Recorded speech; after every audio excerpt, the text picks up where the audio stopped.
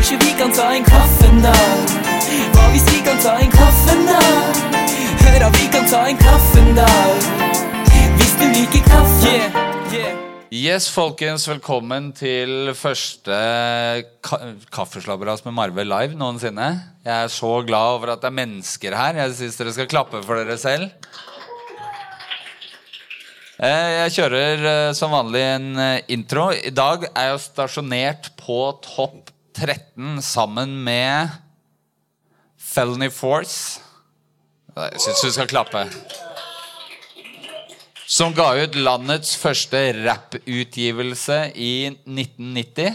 Og jeg har også den nylig avdøde Jodski, gjenoppfødt som Jørgen Noreng. Det vil si at du er norsk rap-svar på Jesus?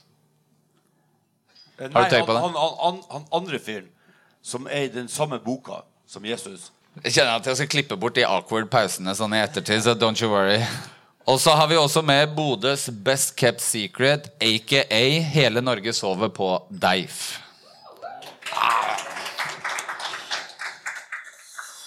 Ja, så vi skal rett og slett snakke litt om Bodøs hiphop-historie. Jeg merker jeg får sånn overtenning i mikrofonen. Jeg snakket ikke så høyt på lydsjekk, men ja. Vi skal snakke litt om Bodøs hiphop-historie.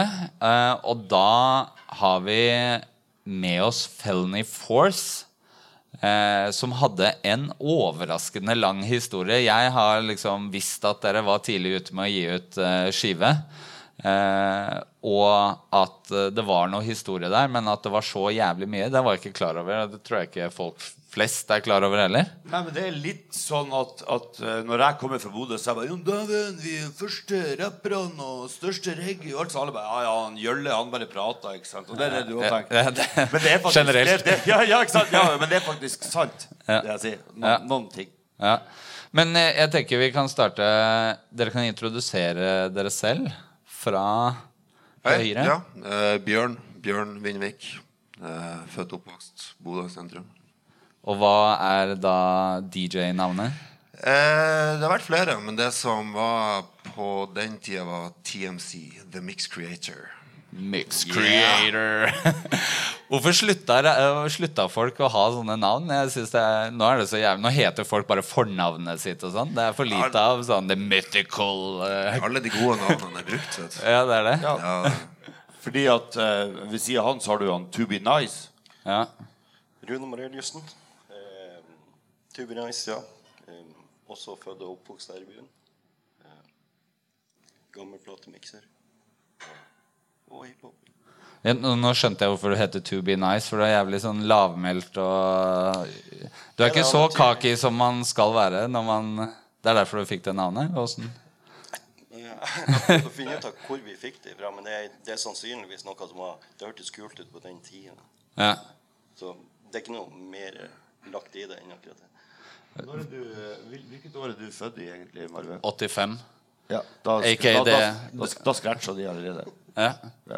Det var faktisk 85, da jeg kjøpte mine 2 første 1200. Men jeg tenker, hvordan var hiphop-miljøet i Bodø i 1985? Tenkte du på Nei, generelt. Miljø, eller tenkte du på altså, Var det et miljø, eller var det dere tre? Altså, Nei, det var jo et miljø. Det var egentlig 3 miljø, avhengig av hvor henne i byen du bodde. Ja, 3 kompisgjenger. Ja, 3 gjenger. Altså, jeg flyttet ut fra sentrum, ut til Hunstad. Der var vi med utspring i en liten ungdomsklubb, privat ungdomsklubb, så det var jo ikke noe voksne der, det var bare vi kids. Hvilken klubb var det? Tannhølle. Ja, så det var vi som bygde, og da hadde vi jo i gjengen her, så jeg stod for musikk, laget tapes, og vi hadde 4-5 dansere som breaket. Vi hadde 3-4 som malet graffiti, og mye av den graffitien som de malte på den tiden står jo faktisk i byen enda. Så det var en ganske kul tid, men vi visste ikke så godt om dem. Men når vi etter hvert ble klar over dem, så ble det jo battling. Faktisk nede i kjelleren her. Da kom vi med gulvbelegene våre som rullet ut, og så var det om å ha den feiteste ghetto-blasteren. Og så var det breaking, det var battling. Og så kom To Be Nice. Ja, men det her, vi ikke har jo et parallellt trekk, kan du si, for jeg kommer fra byen Rønnvik og der oppe. Og der det jo jeg og Vebjørn, han som ikke her, vi kommer fra saltvernmiljøet og egentlig ungdomsklubbene der. Så vi startet vel...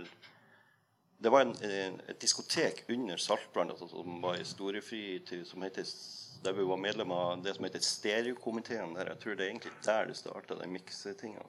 Og i Rønnvika var det jo et ganske stort miljø også for breaking og for graffiti også på den tiden. Så det ble jo bygd opp. Alt det her har jo egentlig utspikket av den her Beat Street-tingen, kan jo 84-tingen.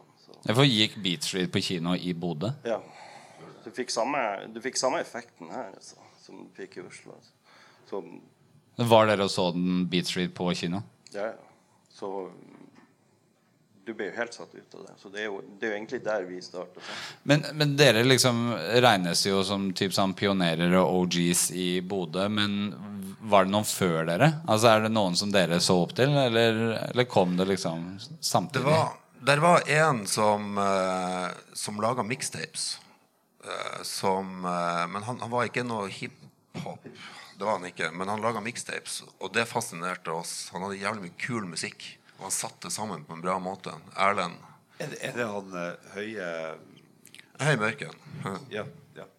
Det jeg mener... Som om ikke den podcasten her var intern nok fra før av. Nei, men det jeg mener er at mitt inntrykk da er at hiphop i Bodø kom fra folk som var disco-DJs. Ja, altså han var jo ikke, så vidt jeg vet, så var han ikke noe DJ ute på klubb.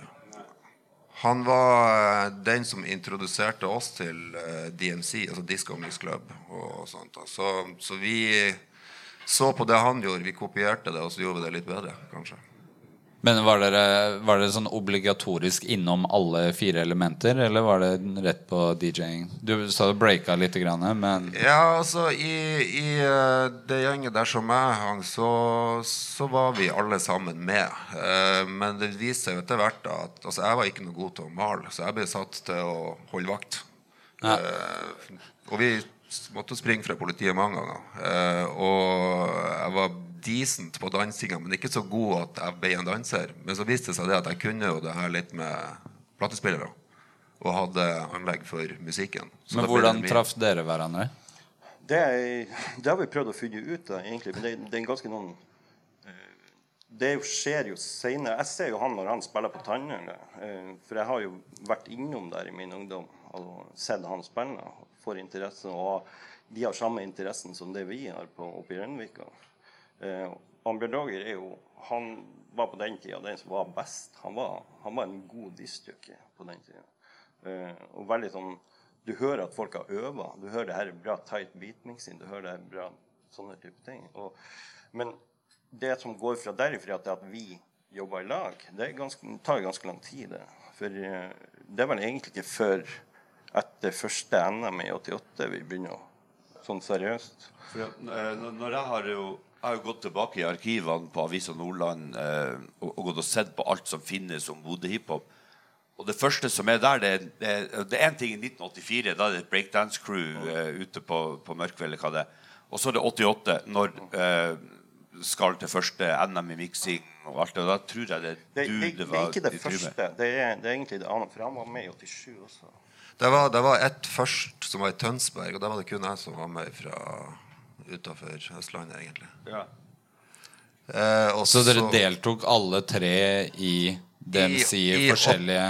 I 88, så var vi 3 fra Bodø faktisk.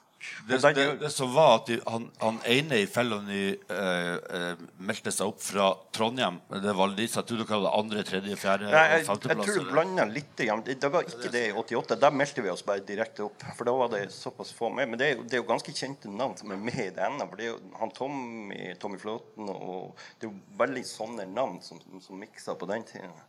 Men vi gjør det bra, sånn at vi får ganske mye presse når vi kommer tilbake igjen på det. Men dere to, dere var kun DMC NM.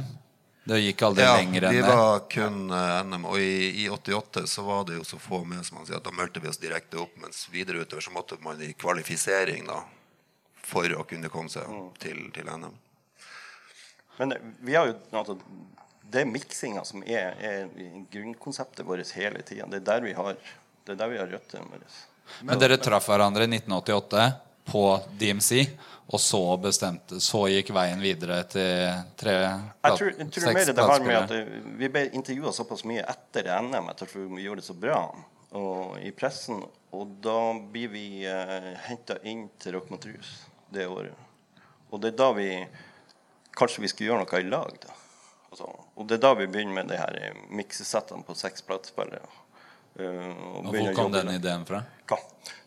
Det var egentlig bare en helt naturlig altså vi 3 som gjør det samme, og vi vil jo gjøre det samtidig, så da satt vi opp 6 dekk-miksere og koblet det sammen, så laget vi følte at vi hadde kommet så langt så vi kunne sånn 1 og 1, så vi skjønte jo at vi kunne jo bli veldig gode sånn, i lag og så. Det her er jo sånn der det er jo nybrottsarbeid, for det var ikke noe vi kunne høre noen plasser noen som har gjort noe sånt, så vi prøvde jo bare å se hva er det som vi får til å funke. Og noe hørtes jo veldig tøft ut. Men jeg har lyst til å snakke litt om Rock mot Rus, for det er jo ganske viktig i veldig mange i nord sin karriere da. Ja. Kan vi ta litt sånn hva Rock mot Rus betydde for dere? Det er jo det som er fellen for. Det var det som gjorde at vi egentlig laget den sangen. Det var jo fordi at vi var der og gjorde det her i mixershowet, og på tur hjem på Hurtigruta så skrev vi en sang, bare sånn. Bare lage en rap. For vi ble invitert med en gang for å komme tilbake året etter, for de syntes det var kult det vi gjorde. Ja. Så vi var aldri med i konkurransen, i motsetning til hva mange tror. Men du kan fortelle om hva det er for noe først. Ja, så det Rock mot Rus var på den tiden, jeg var jo der første året i 92, og da hadde de vunnet et par år før, men da var det snakk om den lokale rock-konkurranse. Det var 65 band når jeg var med i 92, og så var det oss som rappet, og resten var rock. Men dere vant? Nei, altså vi vant ikke. Altså, vi var ikke med. Vi var bare underholdning. Så vi var aldri med i selve konkurransen. Opplegget er jo at man konkurrerer, og de som vinner får gi ut en single. Ja. Vi var ikke med i den konkurransen. Vi gjennomførte en låt som vi hadde laget på Hurtigruta hjem da, året før. Og det var i pausen. Så dere lagde låta i 88? Ja. Og så vi fremførte den, og konkurransen gikk videre. De kåret en vinner, alt var ferdig. Og så sier han, men så har vi en liten overraskelse. Det var en låt til i kveld vi synes var veldig, veldig bra, som ikke var med i konkurransen en gang. Så nå er vi på 89, nå. Ja. Og da så sier de at da vil jeg gjerne ha den på B-siden.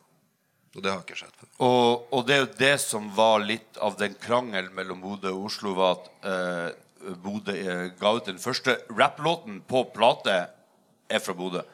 Men det var en vinner av Rock mot Rus, og på B-siden så var det en rockelåt. Det som er litt artig, hvem hadde produsert den rockelåten? Espen Lind. Espen Lind sin første produksjon faktisk var B-siden til Felony Force. Og Tommy, de mente jo at nei, det var vi hadde den første låten. Med da MCK.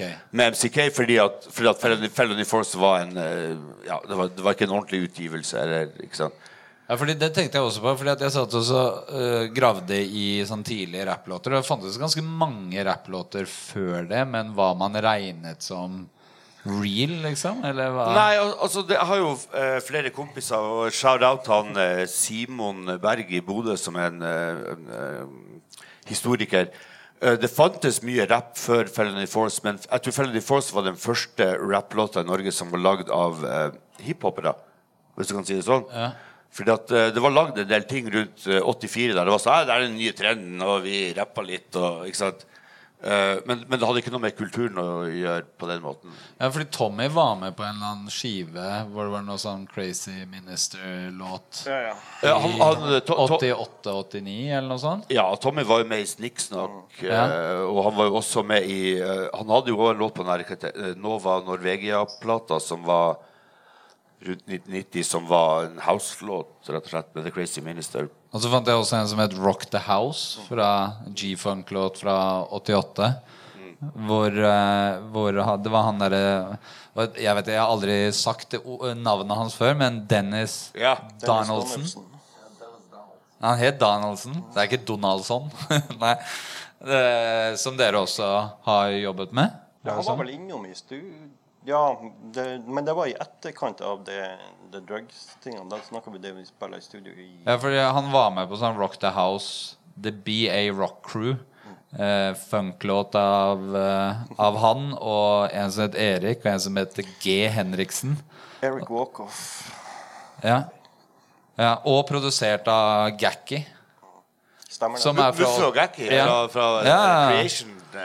Så det det som definisjonen av første rap-låten, at alle ledd måtte være godkjent. Nei, altså, det der kommer folk til å krangle med helt til historien blir skrevet om igjen og om igjen. Så. Men hvordan følte dere det på den tiden? For at, altså, jeg kom jo til Bodø veldig sent som 17-åring I 95, og da var dere på en måte egentlig mer eller mindre lagt opp. I 92 så gjorde jeg en sak for Fatcap, bladet av Tommy T, der jeg intervjuet deg på telefon, tror jeg. Det kan henge. Om Felony Force, og jeg lagde en enorm sak til Fatcap på flere av 4 sider, der jeg skrev masse om Queen Latifah og var helt ute, men det kom en så liten notis på sånn roundup I Fatcap I 92. Bodø, du har på Ørnes så har du bandet Sativa Poets, altså det var oppkalt etter en lett type narkotika som man kan røyke. Ja, Sativa Poets. Og I Bodø og I Harstad så har du Low Life Posse med XL som var populært heter på den tiden før han Espen Thoresen tok det. Og så står det og I Bodø så holder Felony Force inn. Så du ble sensurert av Tommy, det var det som skjedde? Har du spurt han om det I ettertid? Tommy har vært veldig snill med meg, så jeg synes han en skikkelig bra fyr. Men jeg lurer litt... Det jo lov å si at han har vært litt ustinn imellom. Ja. Men jeg lurer litt på det, fordi at Felony Force og det miljøet rundt slutten av 80, tidlig 90 dere var ikke dårligere å mix enn de I Oslo. Følte dere på en måte at dere ble dyttet til siden fordi at dere var nordlendinger, eller... Jeg tenkte egentlig aldri noe på det da. Vi gjorde egentlig bare det som vi synes var kult, og vi tenkte aldri på det at vi ga ut noen ting først. Det først mange år etter at det noe som har kommet opp. Vi gjorde det vi synes var artig, og vi gjorde det så lenge som det gikk, og så ble man eldre, og noen måtte I militær, og noen skulle ha utdannelse. Så jeg tror også litt å se på tida, altså, at du snakker om en tid der du ikke har noe internett og noen sånne ting, altså du mer opptatt av det som skjer der du altså, sånn, det som skjedde der nede I Østlandsgryt og sånne ting, det brydde deg ikke, for det skjedde der nede. Altså, bare vi fikk noen nye importplater med noen nye tøffe ting fra en annen plass, så var vi fornøyd. Men hva var det dere hørte på av amerikanske ting? Var det New York, eller var det andre influenser, eller hva var det? Jeg tror det egentlig alt.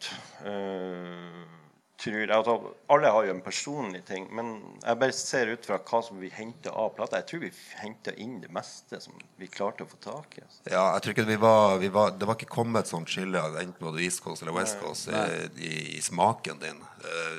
Feite beats var vel kanskje det som var viktigst for oss, viktigere kanskje enn selve rappen. Ja, og der tror jeg noe som gjelder for Bodø generelt at Bodø kommer fra Felony Force, og det var DJs. De skulle ha shit som de kunne spille ute. Det var, om det var MC Shy D fra Atlanta, eller hva det var. Rodney O og Joe Cooley. Det var ikke basert rundt en sånn filosofi om New York rap og sånne ting. Det var ikke det. For min del så var det litt sånn tilfeldighet. Jeg fikk en kompis som hadde flyttet hit fra Atlanta. Så jeg fikk veldig mye, blant annet MC Shy D og hele den greia der da. Så det noe som har fulgt meg helt til I dag egentlig, den East Coast, den Dirty South og mye sånn, og Miami Bass og det gikk jo videre når jeg kom til Bodø, så var jo liksom generasjonene under dere, eller siden Lille og sånn, det var mer på deres alle, men allikevel, det var aldri fokusert rundt rappity rap New York-ting, sånn som jeg kom fra på Ørnes, at vi hørte på Gangstar og Wu-Tang Clan og sånn, I Bodø var det jo ikke sånn. Når jeg tenker på det, så vi fikk jo hvis vi fikk en tape for eksempel fra Capital Radio inn, eller noen som har vært og tatt opp mens de var I London, eller vi fikk en eller annen amerikansk tape eller noen amerikanske plater, så var det, ok, det her jo så tøft ut. Det ikke vesentlig hvor det for det bare hørtes tøft ut. Så vi var mer på det der nivået når det gjaldt det musikalske. Men dere ga ut da eller fikk gi ut den ene låta, men dere har gjort en del annen musikk. Hva gjorde at det stoppa? Var det at... Det ganske enkelt. Det mer militært og sånne ting. Altså folk som slutter. Altså, vi endret jo bandbesetninger, kan du si, da han for i militæret. Og da fikk vi jo inn han Transformer T, altså Thomas. Og da, etter det så var vi jo i kontakt med en del Oslo-folk. Altså du hørte han Dennis, men mer han Bård Berntsen, og det miljøet rundt Majorstudio der nede. Sånn at vi får ned og spille inn og låter der nede. Ja, så hva var ambisjonsnivået? Det var bare å ha det gøy? Eller tenkte dere at gøy, dette går et sted? Det kunne jo, altså, de hadde jo fått noe hint om at vi kunne få noe label på det. På det tidspunktet. Men det her jo hvem som tar hiphop, skråstek, dancemusikk før det heter dance, og før det heter pop. Og vi var bare ned dit. Jeg tenker litt også på, når dere var DJs på 80-tallet, så var det rap var en ting, men hiphop var noe mer enn det. Det var like gjerne Shannon med Let the Music Play. Og, veldig sånn, ja. Altså det handler om... Litt sånn som unge mennesker forholder seg til musikk i dag, mener du?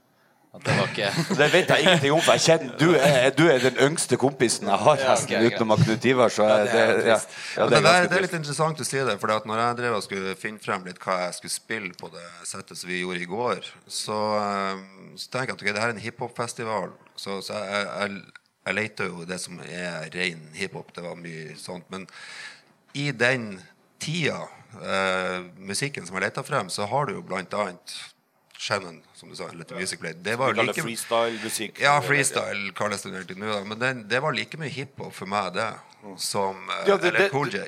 Nettopp, og det er det jeg prøver å det funket veldig godt for breakerne. Så vi kjøpte jo stort sett bestandig 2 kopier av alle de platene der, og så laget vi lange drumloops som de kunne break til. Og så andre kjøpte bare for scratchinga sin del, men hele den musikken der ble jo en del av dansinga også. Men Jørgen, hva har Felony Force betydd for deg som... For meg så var det jo en helt annen verden. Jeg har vokst opp på Ørnes og hørte på Tribe Called Quest og sånne ting. Og broren min, som 5 år eldre enn meg, som spiller gitar på alle tingene, han fikk tak i mixtapes av deg. For han kjente en kompis av deg, så det hadde han hjemme. Det betydde jo at vi hadde en fortid å lene oss på. Men når jeg flyttet til Bodø, så var jo de pensjonert, hele gjengen. Men når jeg begynte, husker jeg 1995, da jeg vært i Oslo, så spilte jeg inn en demo med han Sabri fra Flavor to the Bone, som heter This is how we do for the 9-5, kick it live. It's all good when you're doing it every day. Og så kom jeg opp til så var det en dude som kjørte meg ut for Hønsehuset, der jeg og Salvador har studio nå. Og der jobbet han. Så kom jeg rundt ut og sa, ja, men hvis du skal lage noe ordentlig rap, så kan du komme hit. Ja, fordi du produserte for TaylorMade, var det så? Han var TaylorMade, altså grunnen til at det finnes bra opptak og sånne ting, var at han Rune jobbet i Hønsehuset, som nå han Salvador har tatt over, og når alle de andre hadde gått hjem, så ringte Rune, så da kunne vi komme og være der på natta og spille inn når det ikke var opptatt. Så det var jo spilt inn på gamle spoleband og 24 spors. Og helt ærlig, hva synes du om Jørgen og musikken han lagde på den tiden? Altså, min første opplevelse av Jørgen ganske sånn, jeg ble helt satt ut, for han en ene som klarte å fylle seg selv på det tidspunktet. Den første rapperen jeg har vært borti som, nå rapper han på engelsk da, men det der å kunne stoppe opp i setningen og høre at du ikke har pust, men kan ta deg på neste take og sånne ting. Han den første rapperen som jeg hadde vært borti på den tiden, som kunne gjøre sånne ting. Så han ble så profesjonell i den måten han opererer. Du pleier å si sånn, Jørgen, er du klar? Ja. Jørgen, er du uklar? Ja. Ok, da kjører vi. Ingenting har forandret seg, altså. Nei, men jeg ble sånn kjempeimponert av det som han gjør på det tidspunktet, for jeg hadde ikke hørt noe rappere da. Nei, og det var jo, altså med Felony Force var jo at dere lagde noen låter, men det var ingen av dere som egentlig var rappere. Nei, men det hadde jo og det manglet jo både når jeg kom, og det var jo ikke noen rappere her. Ja, for det fantes ingen før deg, er det det du sier? Jo, det fantes noen, men det fantes ikke noe, altså... Det var ingen som satset på det, det var ingen som hadde det som sitt karrierevalg, eller som noe sånt. Det var det ikke. Og vi prøvde jo, men vi var jo ikke... I 1994 så var det et veldig smart karrierevalg også, bare, ja, jeg kommer fra Ørnes, la meg bare drive med rap, da. Ja. Det enklere å fortelle det hjemme i dag, at jeg tenker å rappe litt, enn i 94. Til mamma tenkte på. Ja. Føler hun at det gikk greit? Ja, men hun har spurt meg litt om hvem var den kompisen min, Barten. Ja, okay. Beklager på vegne av alle at jeg og Jørgen blir sånn intern innimellom. Det grunnen til at det ikke er meg han har radioprogrammet. Det det jeg tenker. Men tilbake til Rock mot rus da, som sånn rød tråd. Fordi det litt der din karriere også begynner da. Ja, og i 1992 på Rock mot rus så var jeg med den første konserten jeg gjorde med et band som heter Three Leaf Clover. Yes, og vi var veldig inspirert av Tribe Called Quest og De La Soul. Og refrenget på den ene låten var Love your mother, love your sister, love your brother. Yeah, wouldn't the world be great if we could care about each other? Forut for din tid, altså. men da var jeg på Rock mot rus, og da var det 65 band som deltok, og så rappet jeg. Og etterpå så kom Jan Steigen bort til meg, for han var med sin klubb fra. Det en annen fyr som liker rapp i Nord-Norge, som ikke 40 år. Nei, ja. Så da ble vi venner, og så kom han Poppa Lars bort og intervjuet meg. Men Poppa Lars var da 5 år eldre, men så jeg og Håvard var sånn 13, 15, 16, og Poppa Lars var 19, hadde seilersko, og vi tok han ikke helt seriøst da, rett og slett. Men han tok ikke oss veldig seriøst heller. Jeg tenker at den regelen gjelder enda, folk i seilersko. Jeg var så jævlig stoket, for jeg hadde fått meg Airwalks, og så jeg bare, hva handler hiphop om, sier han, dyre, fete sko og sånn, og så bare, hva det jeg hadde Airwalks, og de kostet 600, og bare, de her mokasinene her, de kostet 1600 kroner. Stritting. Men han hadde House of Pain t-skjorte da. Ja. Og Poppa Lars var DJ på kveldens evenement, og han åpnet hele settet sitt med You are now about to witness the strength of street knowledge. Og så kjørte han My name is Prince med My name is Lars, and I am funky. Men fordi litt tilbake til ditt forhold til Felony Force da, for du har name-droppet det ganske mye egentlig ja, fordi at det altså når jeg kom til Bodø på midten av 90-tallet så føltes det som om at Felony hadde lagt et grunnlag for noe og gjort ting ganske seriøst, og så hadde folk bare fucka det på en måte. For I Bodø på midten av 90-tallet så var det 300 hiphopere som alle hadde Los Angeles-jakker, og alle hadde all den skitten der. Men det var ingen som gjorde noe. Det var ingen som gjorde noe hiphop. Ja. Eller med mindre, altså bank folk i glasshuset og selge hasj er hiphop. Og det det jo. Det det jo. Selvfølgelig det jo det. Ja. Men utover det så var det ikke noen som gjorde noe. Ja. Fordi dere gjorde comeback eller sånn mini-comeback I 2004 hvor det varmet opp for Tungtvann. Og som kom det til? Ja. Jeg husker ikke hvordan det ble, men jeg ble noen kontakter ut av det er fordi at jeg var fan og ville sette meg I den linja. Jeg sier det også på Hoda fra Nord-Norge så sier jeg arvtager ja, jeg kaller meg arvtageren til Felony Force for at jeg stolt av legacyen fordi at hvis du ser på andre byer I Norge på 80-tallet så det utenom Oslo så det en annen by der det skjedde noen ting som helst og det Fredrikstad men det var graffitifolk men det har også litt med tid at på den tiden så kunne man egentlig ikke rapp I Norge for det var på en måte ikke gjort så man var enten DJs eller writere eller ja. Men hva dere gjorde de to showene og da var det ene var på Andenes det som skjedde var vel ganske enkelt at han Jørgen ringte han Rune og spurte om vi kunne være med på det her ja. Og vi synes jo det var helt sinnssykt altså vi hadde jo ikke gjort noen ting sammen siden 1989 kanskje At vi hadde stått på samme scene sammen. Men du kjente jo jeg via Trondheim at noen av de første gigsene vi gjorde med Tungtvann var i Trondheim, og da var han på slutten av 90-tallet en av de største drum and bass DJ-ene. For da kalte du deg Bjørn V? Ja, bare Hva var tanken bak det? Nei, det var bare altså, etter at jeg flyttet til Trondheim i 94, og da hadde jeg tenkt å selge platespillerne mine, selge platene. Jeg orket ikke mer, jeg var lei. Og så gikk jeg inn på en liten klubb der i 97, og så ble jeg helt Café Dali, ja.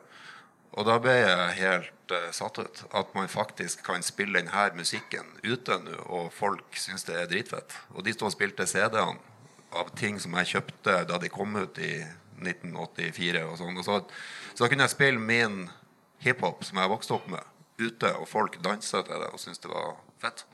Så da, etter å ha maset der i en måned eller to, så fikk jeg lov til å prøvespille på Café Dali, da, som var litt sånn legendarisk klubb i Trondheim på den tiden. Og så det endte opp med at jeg etter hvert tok over og ble bookingansvarlig der, og så møtte jeg jo han Torstein og alt det her med 2 ganger H og den biten der da. Trepann. Ja. Og så vi har jo kjørt hiphop-konsept i Trondheim i årevis sammen, han og jeg. Så da ble det en litt sånn, og så møttes jo vi litt gjennom det, og ja. Men det er jo et hull i hiphop-historia i Bodø mellom dere og meg da, på en måte som dere 8 år eldre enn meg, og imellom det var veldig mange som var her, men det var ingen som... Vi hadde Kinky Vibes da hadde vi, som lagde Rage Against the Machine rap. Men jeg tenker også 2004, var det da du begynte å rappe? Når begynte du? Ja, jeg holdt det vel på, men jeg ga vel ikke ut noe før rundt 2010 egentlig. Så du var ikke tilfeldigvis på denne Tungtvann-konserten? Nei, hvor det var henne? 2004 på Rock Café. Rock Café. Jo, det var sikkert. Tror jeg nok. Altså, jeg møtte han Dave rundt den tiden møtte jeg deg. Du kommer og visste den der Bodø Raiders tatoveringen din. Ja, det må ha vært det etter 2005. Men... jeg kan vet Det er godt jeg tar ansvar for å grave i den historien her, fordi ellers har han vært inne i tåka. Nei, hvis ikke dere vet, så er det ingen som vet. Men det som er fascinerende faktisk er jo at Felony Force har den mest detaljerte Wikipedia-siden i norsk rap omtrent. Men det er fordi at han Rune Mariellesen har jobbet i IT-bransjen siden den heter EDB. Så han det første norske Wikipedia-siden var sikkert han som gjorde. Jeg tror ikke det, men jeg tror det norske Wikipedia-siden. Det som skrev om Felony Force, jeg tror jeg det er Tore Stemland sikkert. Ja, det er noe sånt. Det er i hvert fall som... Fordi Dave, du har ikke Wikipedia, og ikke Mats Dog, og jeg tror Klish har ikke det, RSP har ikke det, men det er bra. Første generasjonen tar ansvar. Men når du begynte å rappe, hva var ditt forhold til Felony Force? Hadde du hørt om de? Faktisk det eneste da jeg kjente til Felony Force var en jævla feit piece i Rønvika. Som er da på coveret til skiva? Ja, det var den, ja. Og på brøstet til han To Be Nice her borte. Ja, faktisk, der er den jo. Rett foran meg. Og det var du som malte, eller? Siden du pekte på deg selv. Nei, det var... det er foreldre. Hvem var hovedmannen bak det? Jeg husker ikke hvem som malte den, faktisk. Jeg leste at den ble fjernet i 2015. Var det en stor De bygget en skatepark over der. Ja.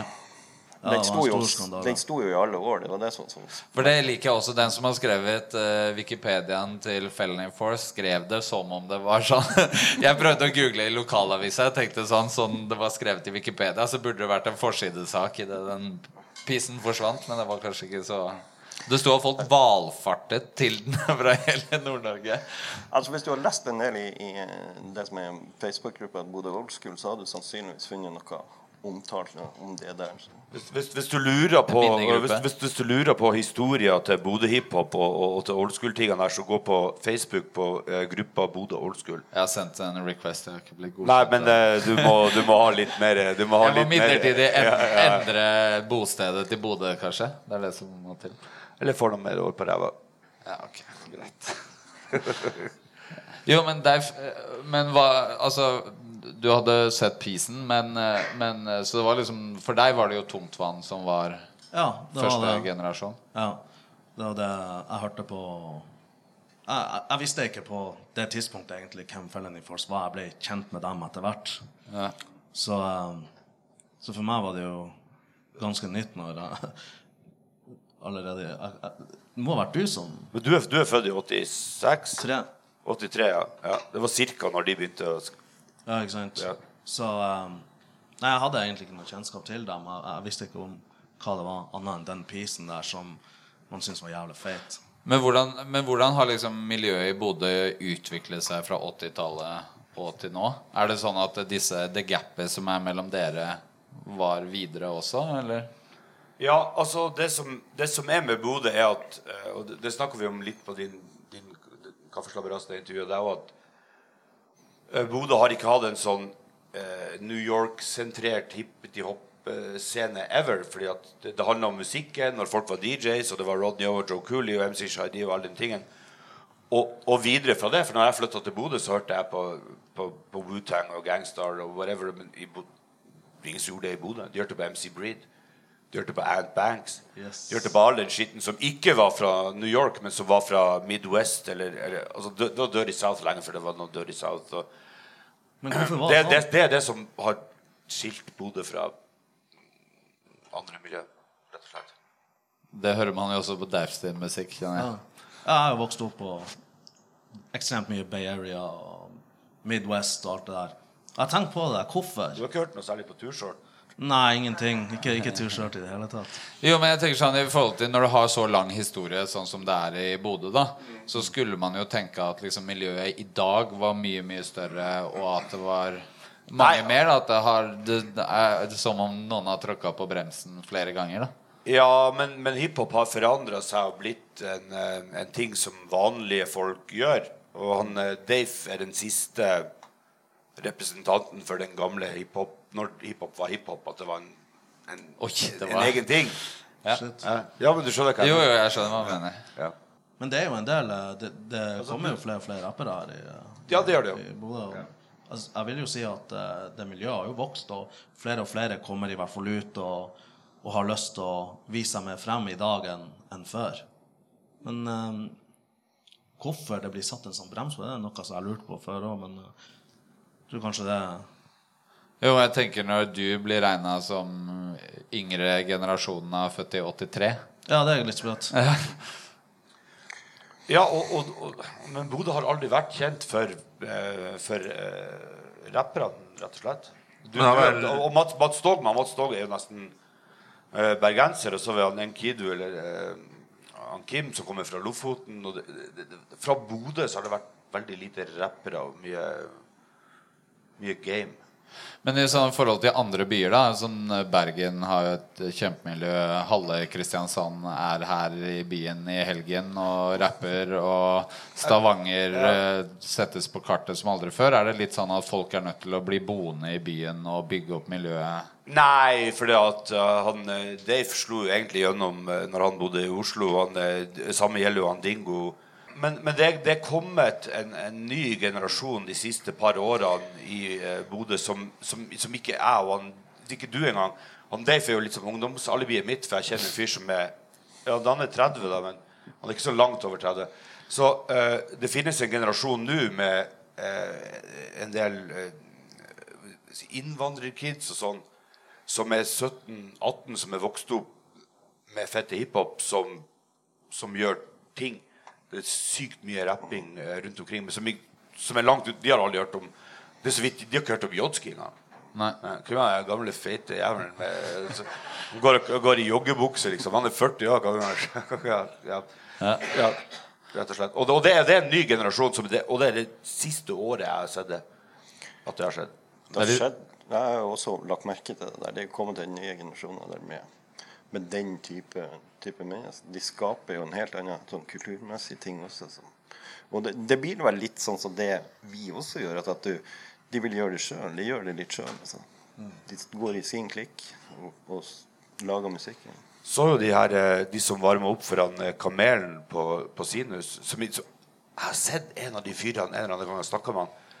Så varmer de opp for kamelen, og så sjekker du på Spotify, så har de 100 000 plays. Og det kids i Bodø som bare har...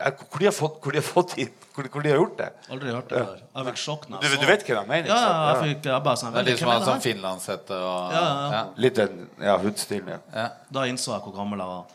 Nei, bare, ok, her har du noen jævla unge folk som gjør greia si, og så har de sykt med plays, og crowden var vill. Jeg har ikke peiling på hvem de er. Det her er jo Bodø. Det er faen ikke så stor by. Det her, hvordan går det an at jeg ikke vet hvem de er? Og hvis ikke Dave vet hvem de er, de burde kicke opp noe 10% til deg uansett. Egentlig. Og så burde du kicke opp 5% av de til meg. Ja, men du skylder meg så mye fra før, altså det blir bare 2.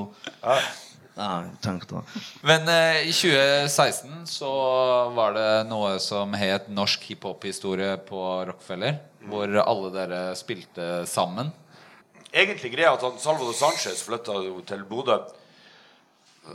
Historien at han møtte ham på butikken, det er vel ikke helt sånn, men han delte studio med Drauge Media, som har vært en enorm del av hiphop-klubb-historia i Bodø. Altså, folkene der lager techno og andre typer klubbmusikk, ikke sant? Og da sa han så, vi skal gjøre en låt, og så covrer vi den gamle Felony Force-låten. Og det var det vi skulle gjøre. Det var den ene låten vi skulle gjøre. Og så bare, hva skal du gjøre da? Da ringer han Dave. For den andre Bodø-rapperen som og så covret vi dem.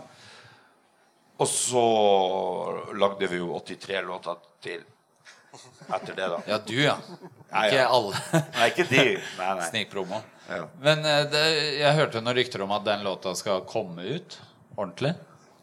Kommer ut neste høst. Jeg er også litt sånn opptatt av, fordi det jeg prøvde å grave litt sånn i sted, hvem liksom, hvis man skal ta pionerer da, hvem første rapperen i Bodø? Nei, altså, når jeg flyttet til Bodø, så var det ikke noen rappere som var rappere. Felony Force var Felony Force, men Felony Force var jo først og fremst DJs. Ja, vi var ikke rappere. Selv om vi rappet, så var vi ikke det. Så for meg så er jo den første han Lars Petter Riedel rappet jo Kinky Vibes, som gjorde Rage Against the Machine-aktig hiphop, men han kicket også en OG game her oppe. Så han var vel egentlig den første, kanskje, men han var ikke rapper sånn, på en måte. Så når jeg kom hit, så var det ingen som var rapper, på en måte, på den måten. Og DJ var det han dere nevnte i sted. Men breakere, hvordan er liksom breaker-historien i... Trond Solstad? Det Hunstad-crewet, vi var, jeg tror det var en 5-6 som breaket så mye at de trenet hver dag. De var med i NM, og de satset ganske tungt på det. Og de drev på i mange år. Lenge etter at vi sluttet å spille sammen også. Det var den første saken du finner om hiphop i arkivet til Avisa Nordland en sak om et breakdance-crew i 84 eller noe sånt som jeg tror det fra Mørkve, eller noe sånt som heter Bodø Rockers, eller et eller annet. Jeg er litt usikker hva det er. Ja, jeg husker ikke helt hvilken navn de hadde, men det kan hende at det var dem, det, altså. Nei, det var jo miljø for det. I Rønnevika var det ikke det, på den måten. Det var en helt annen. Der hadde vi ikke den breaking-kultur. Det var noen som gjorde det enkeltvis. Men dere havna jo ut av hiphop cirka samtidig som hiphop ble veldig stort i Bodø, og du fikk det som på folkemunne heter Kingsgjengen. Og når jeg flyttet til Bodø, så var det jo Kingsgjengen som styrer Bodø. Du kunne ikke gjøre noen ting, du kunne ikke gå i glasshuset. Du fikk fette bank, og det var... Hvordan så dere på det når det, eller fenomenet oppstod? Det er jo, noen av de var jo på deres alder, sånn som Lille og sånn, men det var masse kids under det som drev med hiphop, men det var ingen som... Mange av de der var egentlig ikke hiphop, sånn som jeg ser det. De hadde på seg Kings og Raiders og laget kvalm. Det gjorde de. men er ikke det femte, sjette elementet? Jeg husker Sverre, når jeg var 10-12 år, så var jeg i Bodø og så en film på Fram Kino, så gikk jeg ut etterpå, og da stod det en fyr, og jeg tror det var en Fibben, men det var en fyr som stod med liksom, Raiders cap og alt sånn, og så gikk jeg ut bare, hei, hallais, hører du på hiphop, eller? Ja, det er på hiphop, hva er det nå? Ja. men vi slåssvillige og sånn, som han faen pasta. Jeg bare, det var King Kong. Var ikke det sånn som var sånn Oslo-minne for deg også, at du ble... At Warlocks også kjørte samme greia på T-banestasjonen? Ja. Du har det som i Bergen heter klassetryne, det det. Men du, Marius, du har jo slåss med meg. Du vet jo at det en ting jeg ikke kan, så det akkurat det. Har vi det? Ja, når vi var i Hammerfest med Bøben og Yogi. Det var ikke så minneverdig, tydeligvis. Nei, du vant jo i hvert fall. Ja, ok. 3 ganger på rad. Jo, det stemmer det. Nå husker jeg det. Så nei, jeg veldig dårlig å slåss. Men det var jo egentlig det 5. elementet i Bodø hiphop på 90-tallet var jo slåssing. Det var det første elementet, det var jeg fra. Det var heimbrent frem til 1995, og så ble det hasj. Og så hadde du en... Nei, men altså i 1996 tror jeg hadde de. Da var det den store hasjtørka 1996. Ja, det sant, og de var brant plantasjer over hele verden, og fetta ned på hasj over hele verden.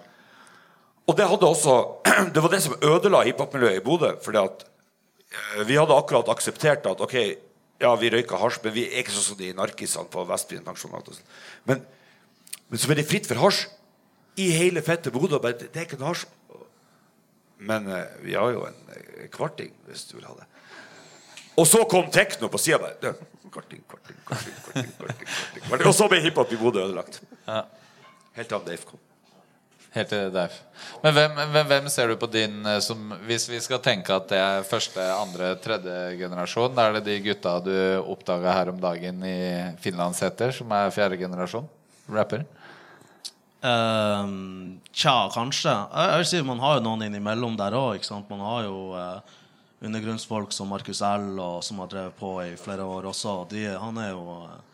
Han hadde jo konsert i går som var sykt fett. Men, ja, da vil jeg egentlig sitere den låten der jeg sier, som jeg sa i går, kan noen være så snill å sparke i gang karrieren til Dave, for da vil jeg også følge opp det med kan noen være så snill å sparke i gang karrieren til Markus L. Yes.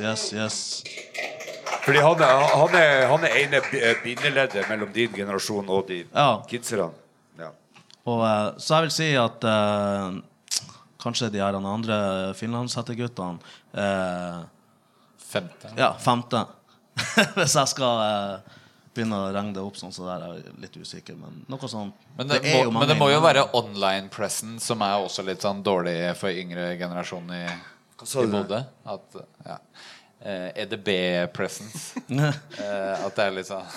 Jo, men det sånn, fordi at jeg tenker jo sånn, grunnen til at i går da, når du ser, eller... din musikk, eller de Tromsø-gutta som også spilte i går, så det jo sånn at det eneste som stopper dem fra å komme noe sted, jo at man oppdager de. Og det går jo rett og slett på at man har jo ikke sett masse...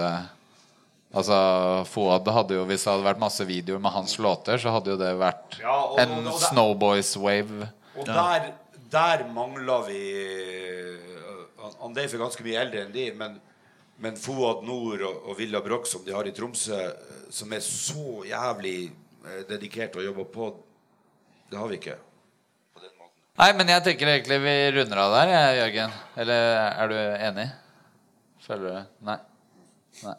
Men jeg trykker på knappen. Takk til alle som kom og hørte på, og så beklager til alle som hører på. Kanskje vi kan ta en kaffen da? Hva hvis vi kan ta en kaffen da? Hør at vi kan ta en kaffen da? Hvis du liker kaffe. Yeah.